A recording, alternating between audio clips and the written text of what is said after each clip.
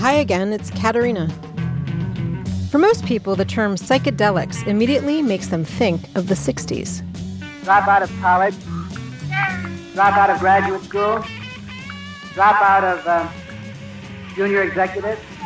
America was in the grips of a cultural revolution, fueled in no small part by LSD evangelists, like Harvard psychology professor Timothy Leary. He saw psychedelic drugs as a way to cut through illusions of the self, society, the world, you name it. Turn on, tune in, drop out. One pill makes you larger, and one pill makes you small. Young people embraced psychedelics not only as a way to get high, but also as a way to signal their membership in the growing countercultural movement. This led to a sweeping moral panic that made it all the way to the White House. America's public enemy number one in the United States is drug abuse. Psychedelic drug use wasn't something that Americans invented in the 60s. Indigenous people the world over have used psychedelics as medicine or for religious ceremonies from cultures that predate us by thousands of years. And only now has the panic worn off enough for us to allow scientists to study exactly what psychedelics do. There are those who go so far as to call the current era of psychedelic research a renaissance, using psychedelics to treat depression, anxiety, addictions to alcohol, nicotine, cocaine, obsessive-compulsive disorder. Not to mention PTSD, eating disorders, and the fear of death experienced by patients with a terminal illness. I don't want to call it a magic bullet or a philosopher's stone, but all of these things look like they're going to yield to treatment to one degree or another. That's Dave Nichols, a pioneering chemist who's been working with psychedelics for decades. He's answered one question countless times during his career. Why would you choose to study psychedelics? Think of the things that can change your life. You fall in love, you get married, you have a child, maybe a parent or sibling dies, something traumatic like that happens, or you take a dose of LSD. Think about that. How is it possible that a small molecule like that can get into the brain and produce such a profound change? Now the psychedelic awakening Nichols has hoped for finally has momentum. But there are questions about the potential for therapeutics and the potential for abuse. Will psychedelic medicine find its long-sought niche in the scientific establishment? Or are its promises too good to be true? I'm Katerina Fake. How is technology impacting our humanity? It's the question of our times. I made a discovery that was literally unimagined by any human being. There's a sort of a creepiness where somebody is really mistaking the tech for being real. Trust me, that stuff is going on. Penetrating the consciousness in the technology space and the public.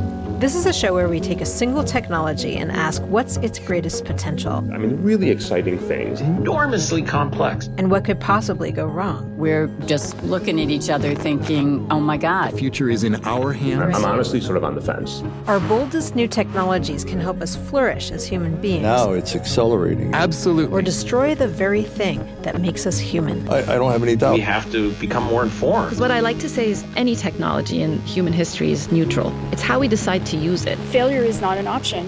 It is not an option. This is Should This Exist?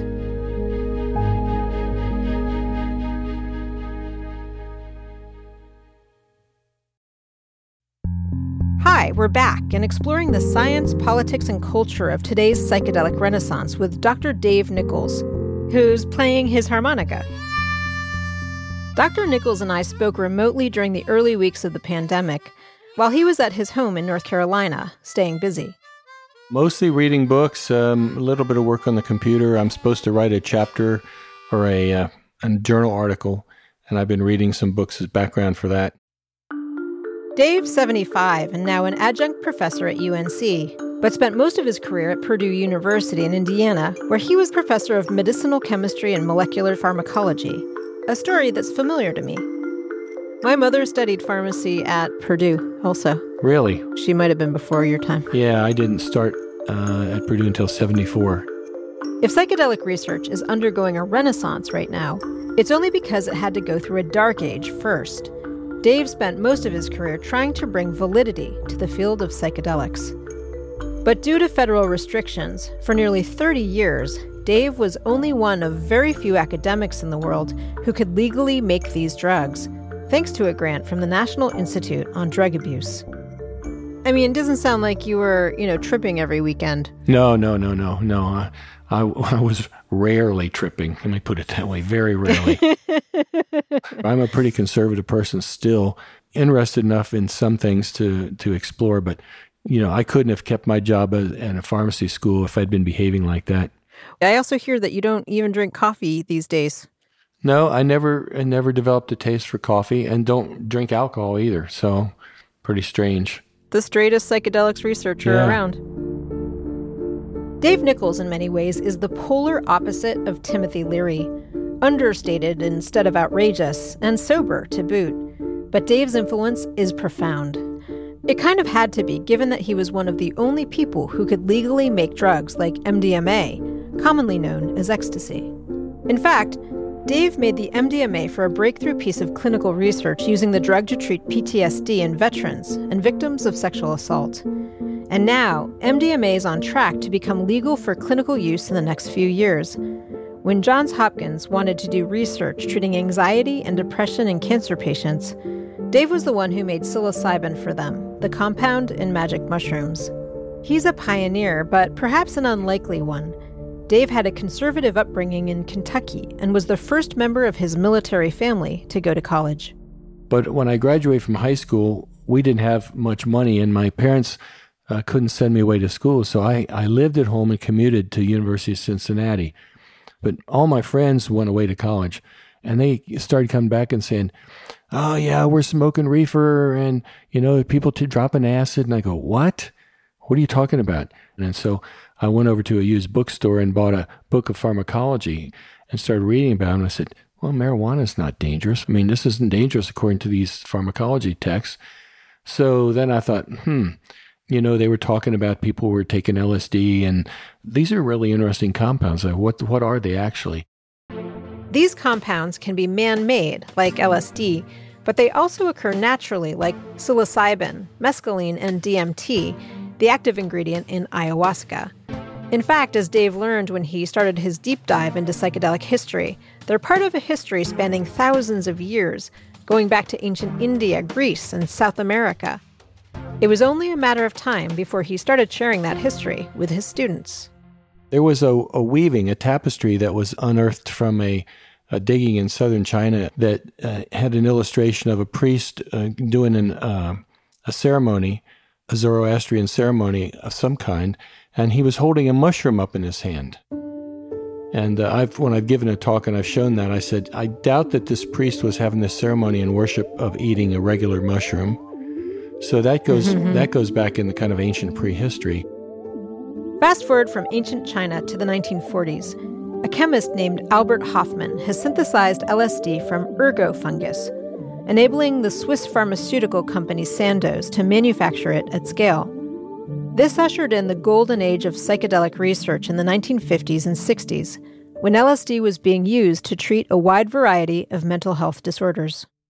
Interesting results have been reported on the therapeutic use of LSD with the mentally ill, the drug addict, the terminal cancer patient. And in the VA hospital in Topeka, Kansas, a special research program for alcoholics.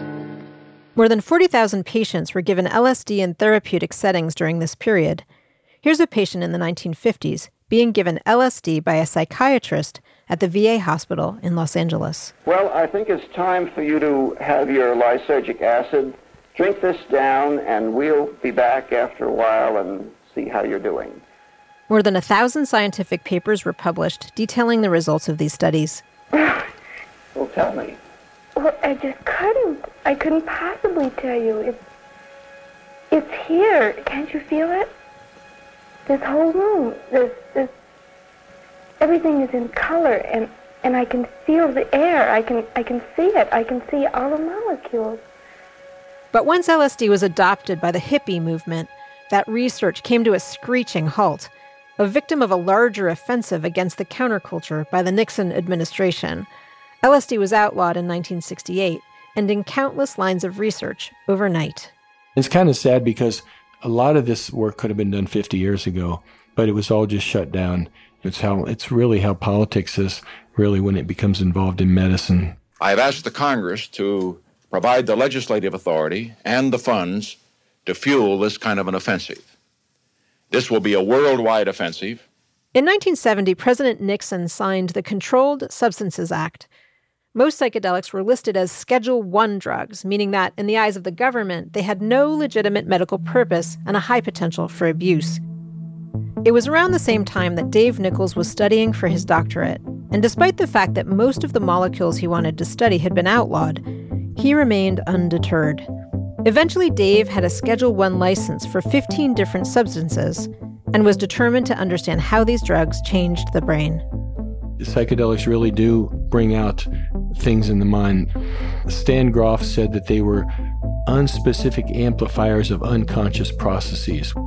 Dave Nichols is quoting Stanislav Grof, a pioneering Czech psychiatrist who also said the potential significance of psychedelics was, quote, comparable to the value of the microscope for biology or the telescope for astronomy.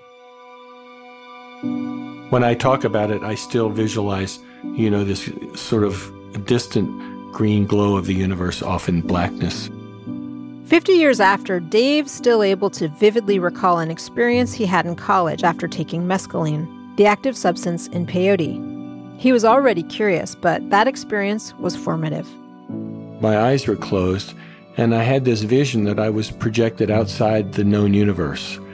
And the universe was giving off this kind of hum, and I recognized at that moment that the function of the universe was to serve as a womb for life. That experience was significant and instilled in Dave a deep belief that researching the effect of psychedelics on humans would yield dramatic results. But because of Nixon's war on drugs, Dave spent years studying the effects of psychedelics on mice. It wasn't enough. I would go to scientific meetings, and we'd sit and I'd have a beer with somebody after the meetings in a social hour. And I'd say, we need clinical studies. And they'd go, yeah, you'll never get those again. These are banned, yada, yada, yada. Eventually, Dave decided to forge his own path. In 1993, he founded the Hefter Research Institute, which helps design and fund research into psychedelics. But early on, the private donors the institute relied on were hesitant to be associated with drug research. We had one real estate developer and his wife, and they gave us early on about $10,000. And then he said, but no one can know where this money came from. Even so, federal attitudes toward psychedelics were starting to change in the early 90s. The FDA and the DEA started saying yes to study proposals at the University of New Mexico, UCLA, and the University of Miami. And now, researchers are still trying to understand exactly how psychedelics interact with the human brain. Like how LSD molecules bind themselves to our brain's serotonin receptors, the part of our brain cells that affect everything from anxiety and depression to mood and appetite. And it involves kind of a resetting of brain dynamics is the best explanation that anybody's come up with so far. We think there's basically a change in brain dynamics that somehow resets the electrical dynamics, the properties of the brain that lead to these efficacies and all these different types of disorders. There's still a lot to learn about this class of drugs. For right now, the future of psychedelics beyond clinical trials remains hazy. And even Dave Nichols believes psychedelics aren't a magic bullet to solve all these mental health problems. Coming up, we'll hear firsthand from patients who've had some successes with psychedelics, and we'll hear a horror story of sorts when drugs that were made in Dave's lab showed up on the street with deadly consequences.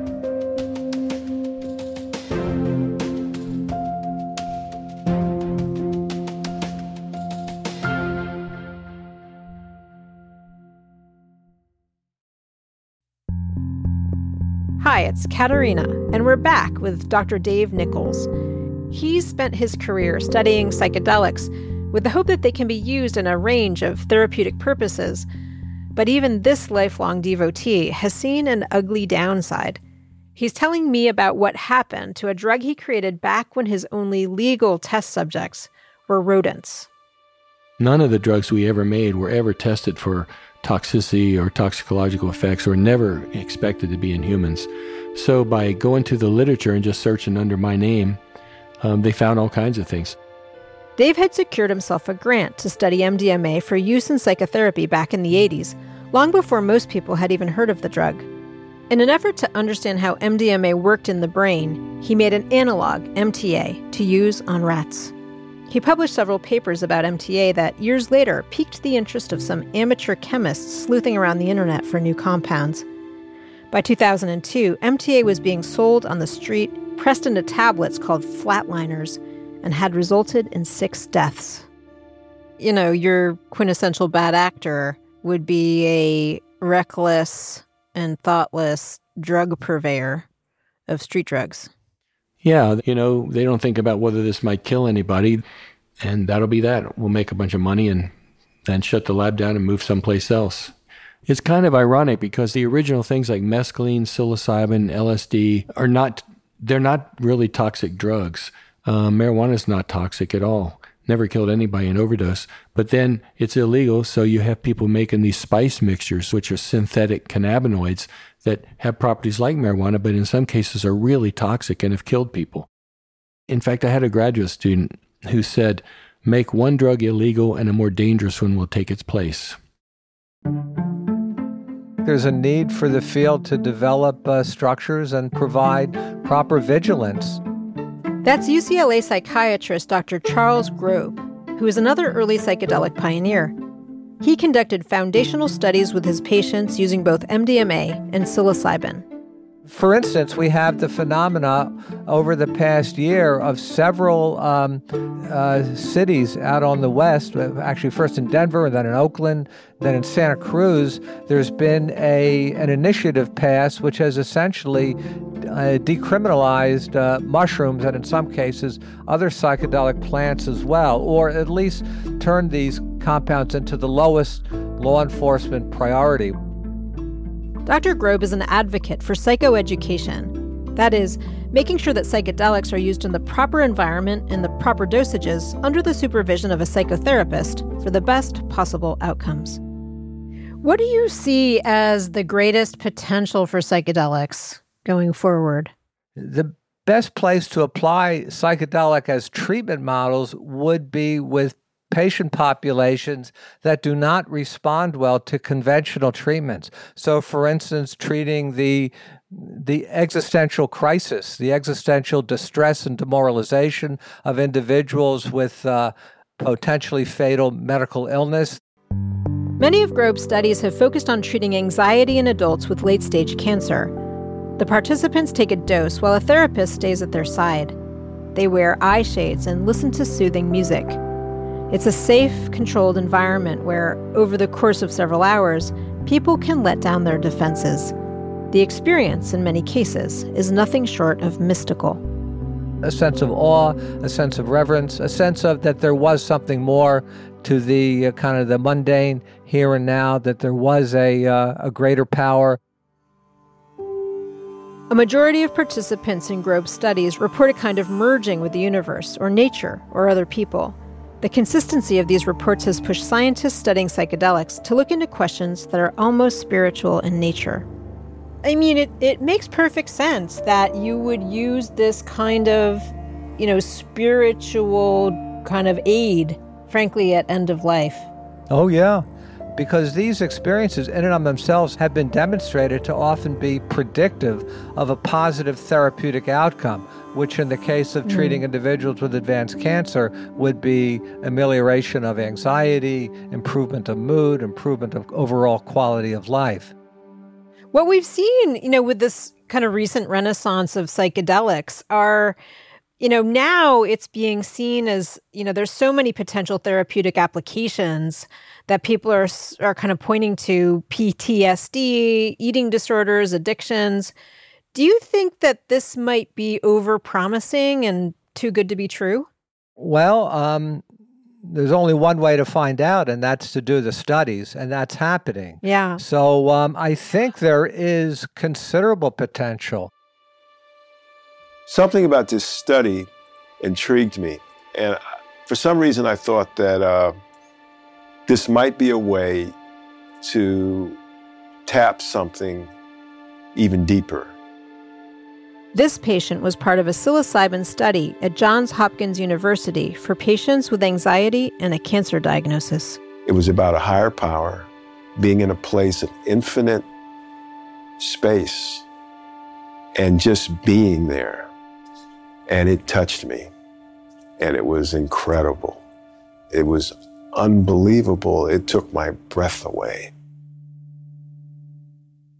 Johns Hopkins is America's oldest research institution and has published multiple foundational studies in patients with anxiety and a life-threatening cancer. The most recent shows 80% of patients were less clinically depressed and anxious 6 months after the treatment with psilocybin. Some report even losing their fear of death. Studies show that the use of psychedelics produce a pointed boost in communication areas of the brain that typically don't talk to each other. It may somewhat explain the new spiritual insights that patients report. There's also a calming of deeply rooted thought patterns that lead to anxiety or addiction. I drank a lot, and I drank every night, every day, everywhere. It just was part of my life. A patient who participated in a psilocybin study at the University of New Mexico. That first experience was painful. I mean, I felt physical pain, raw, guttural, sobbing emotion. And as hard as it was then, I'm so grateful for it. I needed to see that. The second session, that experience was bright and light and hope. And after only a few doses, sometimes a single dose, some patients quit in conjunction with cognitive behavioral therapy. Psychedelic experiences can rattle them out of patterns of thought where suddenly they view them from a new perspective, as what happened to this patient from an NYU study. Somebody called me up today and they said, "How are you?" And I said, "Wonderful." And I am 65 years old and I just heard that coming out of my mouth. I have never said that. Never. And I just know that if in the future this could be used with all patients under the direction of mentors, shamans, psychotherapists, it would make for a much happier world. I think the speed of change is what is most profound in these studies, when they really want to go deeper more quickly. And so I think that's the real potential. Dr. Molly Pleat is a recently licensed clinical psychologist. She works in private practice and as a clinical research fellow at the University of California, San Francisco, where she has been a facilitator in clinical trials. She foresees psychedelics could become a valid part of her professional practice in the years ahead. For some people, it just seems like the difficulties are so deeply entrenched, and some people really need what seems like a hard reset. And I know that it's been very frustrating for some people who've undergone even years of psychotherapy and found that it's not fully working. And there's many reasons for that. I'll say that I didn't become a psychologist because I thought psychotherapy doesn't work. I know it works. And yet there are some difficulties that really entail so much personal overhaul in order to overcome that it sometimes takes something more dramatic to creating real change overall. Another factor that drew Dr. Pleat to the field of psychedelic therapy and research was her work in psychedelic harm reduction in music festival settings, where she joined other medical staff in a tent.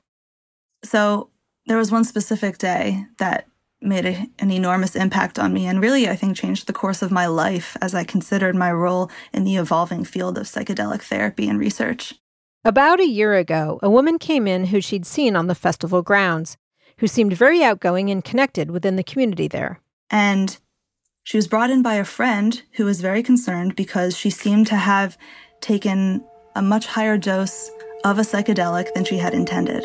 What they believed was LSD. She was sitting in silence, sometimes sitting up to meditate, and then would have intermittent experiences of crying, yelling, moving around physically. It seemed like she was trying to communicate with me, but really couldn't because she was in just such an altered space. This is what most of us might understand as a classic bad trip, losing grip on reality to the point that you can't escape the inventions of your mind. She slowly regained her ability to verbalize and then broke down in tears, processing what had been going on internally. and she was able to tell me more specifically about what she was experiencing and what it meant for her in her real life, and really just appreciating that there was someone around to provide the safety and support and reassurance that she needed to experience the level of change that she was able to have in that moment, even though she didn't intend to go as deep as she did. I just realized then that, sitting with people in expanded states of consciousness is quite literally the most profound experience that I've had and that I think could have as a psychotherapist. And getting to bear witness to people's internal processes in ways that allow them to really release and work through emotional burdens, that's really a therapist's dream. And in these altered states, it happens so deeply, so quickly sometimes, and with such profound results that I honestly can't imagine devoting my professional life to anything else. In a moment, we'll return with Dr. Dave Nichols. Psychedelic research had a decades-long hiatus, but now that it's experiencing a renaissance, what does the future hold? And who else might be looking to cash in?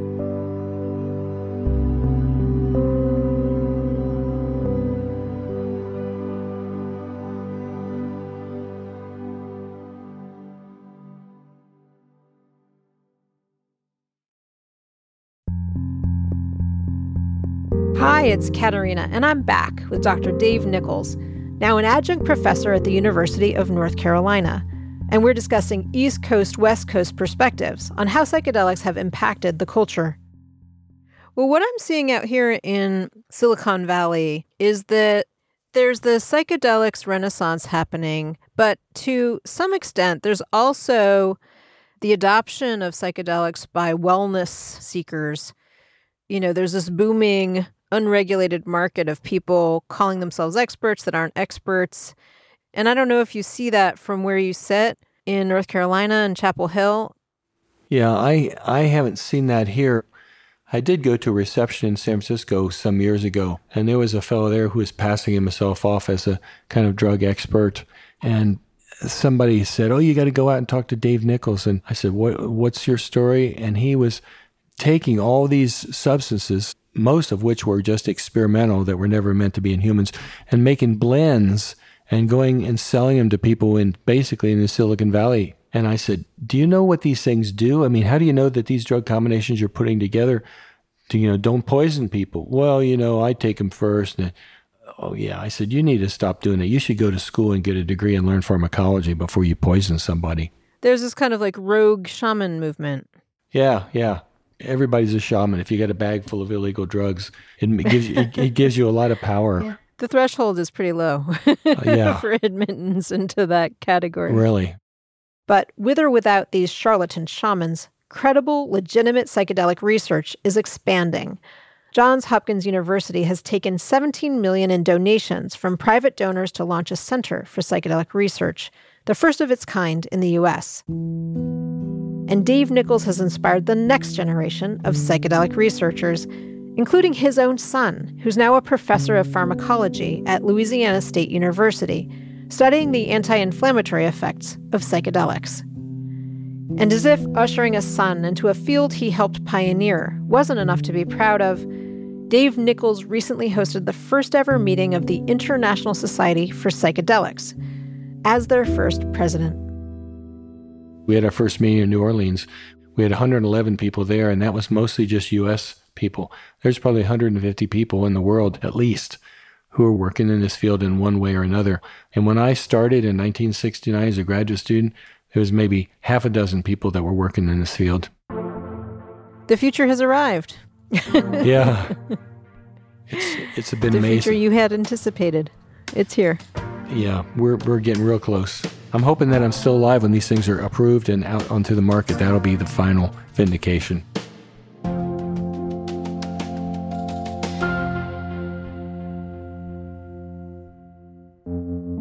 Ultimately, there are always cautionary tales that go along with mind-altering drugs, especially with drugs as historically unregulated and vilified as psychedelics.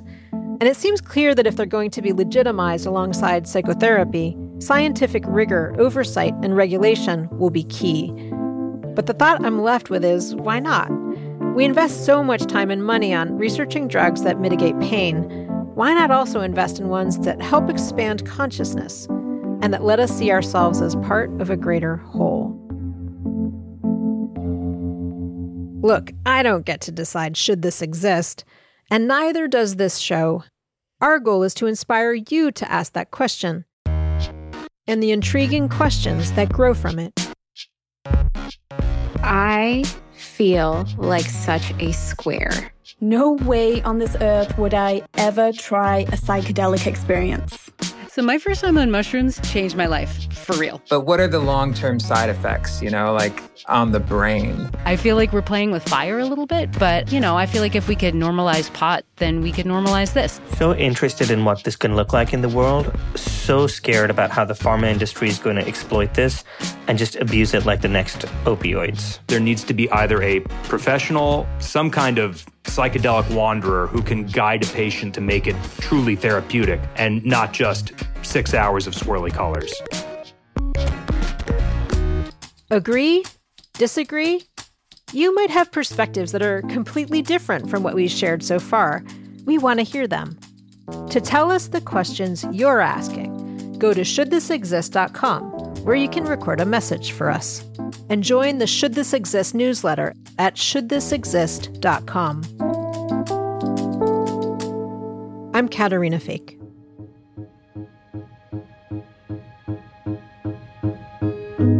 Should This Exist is a Wait What original.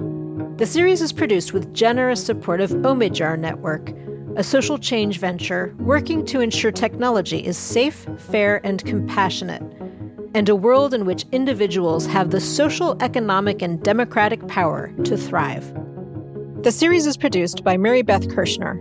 Our supervising producer is Jay Punjabi. Robin Wise is our technical director. Ben Hicks is recording engineer for Disher Sound. Danielle Roth is our assistant producer. Catherine Winter, consulting editor. And Alex Berg, our scriptwriter. Music and sound design by Mark Phillips. Mixing and mastering by Brian Pugh. Our executive producer is June Cohen. Special thanks to Darren Triff, Sarah Sandman, Emily McManus, Anna Pizzino, Christina Gonzalez, Katie Clark Gray, and Adam Heiner. Visit shouldthisexist.com to find the transcript for this episode. And don't forget to rate and review the show on Apple Podcasts or wherever you listen. It helps other people find the show.